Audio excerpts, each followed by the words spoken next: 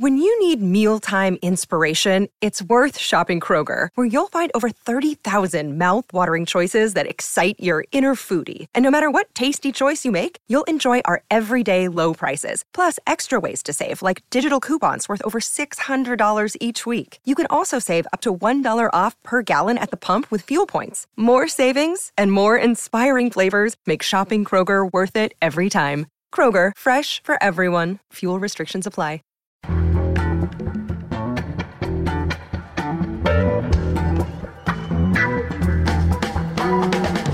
This is Start Making Sense, the weekly podcast of The Nation magazine, and I'm John Wiener. Now it's time to talk about America's forever wars, part of our global war on terror, and how we can end them, especially Afghanistan, the longest war in American history. You may recall the United States invaded Afghanistan after September 11th. That was 2001, almost 20 years ago. According to the official figures, we've spent about $800 billion fighting the war and an additional $40 billion in aid to Afghanistan. The unofficial figure from the cost of the war project is about $2 trillion. U.S. forces have suffered more than 2,300 deaths, and more than 20,000 American soldiers have been injured in action, and we've killed, we are told, more than 100,000 Afghan civilians since they started counting in 2009. Then Trump signed a peace treaty with the Taliban under which the United States will pull its last troops out of Afghanistan May 1st. That's in a couple of weeks. Does anybody think that's going to happen? November has now been floated by the Biden administration as a more, quote, reasonable figure. It all seems at best confusing and pretty hopeless. For some hope, we turn to Karen Greenberg. She is suggesting 3 concrete steps, not just to end the war in Afghanistan, but to begin to end the war on terror. Karen is director of the Center on National Security at Fordham Law School. She's the author of The Least Worst Place, Guantanamo's First 100 Days, and most recently, Rogue Justice, The Making of the Security State. She writes for The Nation in Tom Dispatch. Karen Greenberg, welcome back. Thank you so much for having me back. Well, we're not the only ones who want to end the global war on terror. Joe Biden has declared that's one of his goals. That's big. Please explain. Yeah, I think that Joe Biden, President Biden, has given all the right cues about coming to the end of this period in American history. He's made it very clear, and his State Department has made it clear, and even some of the decisions that have been made in DOD, Department of Defense, have made it clear they would like to turn their attention elsewhere and begin to think about how they're deploying resources, where, why, and what for. And therefore, the war on terror, in the wake of some serious great power rivalries, needs to be pulled back. And what I say is, whatever the reason, this would be a good thing to have at the top of an agenda. And so whether it's President Biden or National Security Advisor Jake Sullivan or Tony Blinken, Secretary of State, there really does seem to be some goodwill energy towards wanting to take some concrete steps towards ending this war. Whether or not we can get there, that's another story. So, concrete steps to eliminate the foundations of the war on terror. You say 3 things should be changed, and most important, can be changed. What's number 1 on your list? Well, that's a hard one. But number 1 on my list is repealing the 2001 authorization for the use of military force that was drafted and passed right after the attacks of 9/11, without any kind of geographical restrictions, without any kind of time limits, without even naming an enemy. And as a result, and it has been used in increasingly expansive ways to this very day. And this needs to be repealed. They're talking about reforming it. I'm not sure exactly what that means. And then, of course, there's another authorization for the use of military force that was passed for the Iraq War in 2002, for the invasion in 2003. That too should be repealed. And that looks like the first one that'll be repealed. It's the easier one. What Saddam Hussein was deposed a long time ago. The United States has been working within Iraq to help build up civil society for all of these years. It should have been repealed a long time ago. So that's the lower hanging fruit, and it looks like that will happen first. You know, back in 2001, you remind us at Tom Dispatch and in The Nation, there was only one person who voted against the authorization of the use of force. Remind us of who that heroic. Barbara Lee from your state of California, absolutely. And she has continued to this day to fight the fight to repeal the 2001 AUMFs and the AUMF's authorities over and over again. And, hasn't been able to bring that about, but she's been on record. We need to not have an ever expansive powers. It's what she saw would happen at the beginning, and it's what has happened. So eliminate the legal basis for unlimited war powers granted to the president. That's number one. Seems like a good number one. What's number two on your list? So number two on my list kind of intersects with that one, which has to do with restrain, refine, rethink the law and policy around the use of drones. And drone strikes as targeted killings. This was a policy that was embraced by the Obama administration, in part on the rationale that it saved lives. It certainly saved American lives because it came, they were launched from so far away, and it reduced the need for troops on the grounds in these strikes.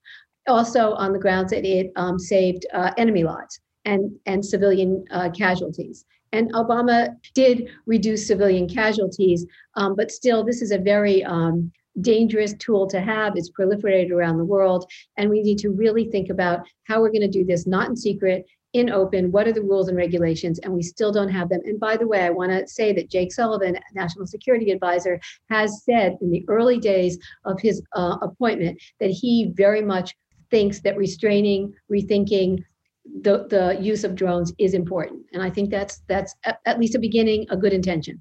Your argument is not that drone warfare should be eliminated, but rather that it should become a rarity. That's kind of a tricky line to draw. Listen, in the best of all possible worlds, I would like there to be, world peace. I really would. And I cannot believe the escalation to war that has happened in this century. And it's a given that we have wars simmering or actively hostile in too many places. If I thought it was a reality that we could get rid of drone warfare, that would be great. But I think, we're not living in that world right now, but we may get there someday. And one of the limits that you want to put on this is transparency in reporting on the uses of drone warfare and on the casualties.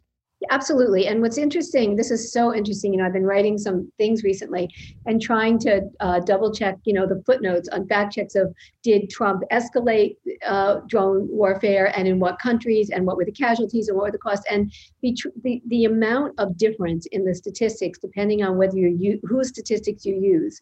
And what governments are counting. Are they counting what the Department of Defense says? Are they counting what human rights groups say? Are they counting what people on the ground say? There's no mechanism for knowing. We need to have a structure that says, this is how we're going to count it.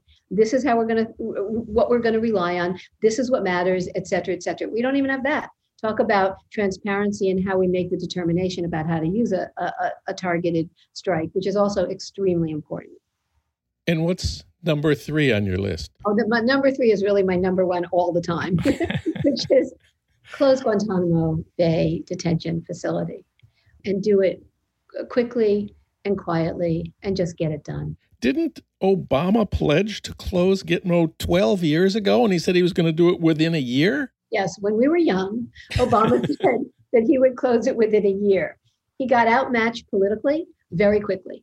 And look, he reduced the numbers of people at detainees at Guantanamo to 41. Now there are 40 there. That is an accomplishment, but it is in no way closing the facility. And just remember that Donald Trump, when he was president, talked about opening it up for some more bad dudes. Remember? So among the many reasons that Guantanamo needs to be closed and put into the history basket is that it's there to be used if anybody wants to use it. That's not okay. We don't need an offshore detention facility that has its own laws, its own rules, its own regulations, and in which people can be detained forever without sufficient due process. So, this is not rocket science. They need to close it. It's 40 individuals. Obama had a very aggressive program at the end of the last 18 months of his presidency for getting detainees resettled, transferred to other countries because they can't come here by congressional authority. And this needs to happen. Those forever detainees, for the most part, need to be transferred, and the rest need to be tried. And we need to return to being a country that abides by law and policy. It's clear. Obama was defeated when he tried to do this. Are the politics any different today? I think they are. I think the distance of time, makes a difference. I think the numbers make a difference. I think the fact that $13 million per prisoner is a very high price tag that the public can begin to absorb. I think the idea of danger of people who we're talking about building old age facilities for and new medical facilities for in Guantanamo is another reason. There are a lot of rational reasons for not seeing this as in the kind of fear-minded approach that was before. And I think a very persuasive argument could be made to Republicans and Democrats for closing it. Now, part of your proposal is not just these 3 top priorities, but something you call 6-month checkbacks. Tell us about that part. I think that the Biden administration should be given a chance to do the things that they've given indication they want to do, which is to narrow the authority of the president to just strike where he wants in the name of terror, to refine any kind of uses of war and be very, very careful and limited about how they use them, and to close Guantanamo. And there's been a lot of, why haven't we done it yet?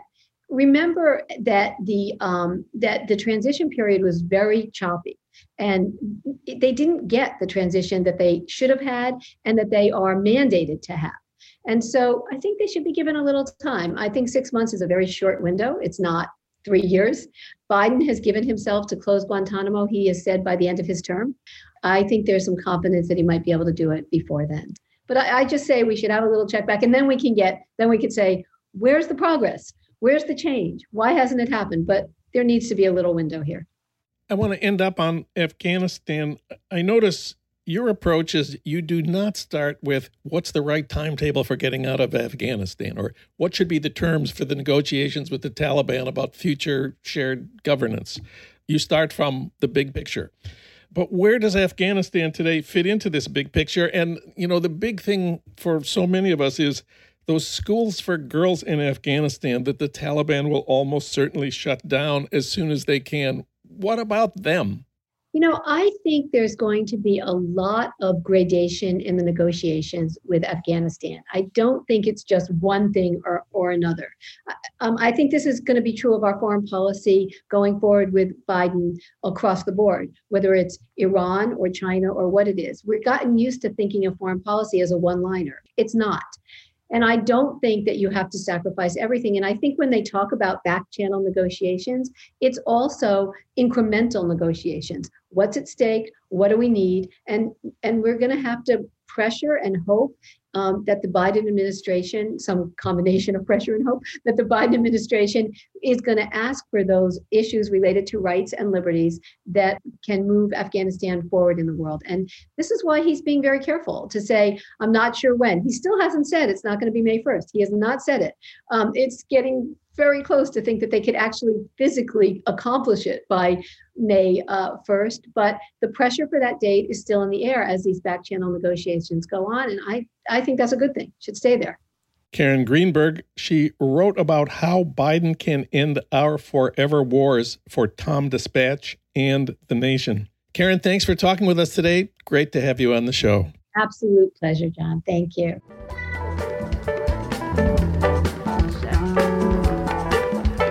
You've been listening to Start Making Sense, the weekly podcast of The Nation magazine. You can hear more interviews like this one at thenation.com, and you can subscribe to Start Making Sense at iTunes Podcasts, Pocket Casts, Stitcher, or wherever you get your podcasts. I'm John Wiener. Thanks for listening.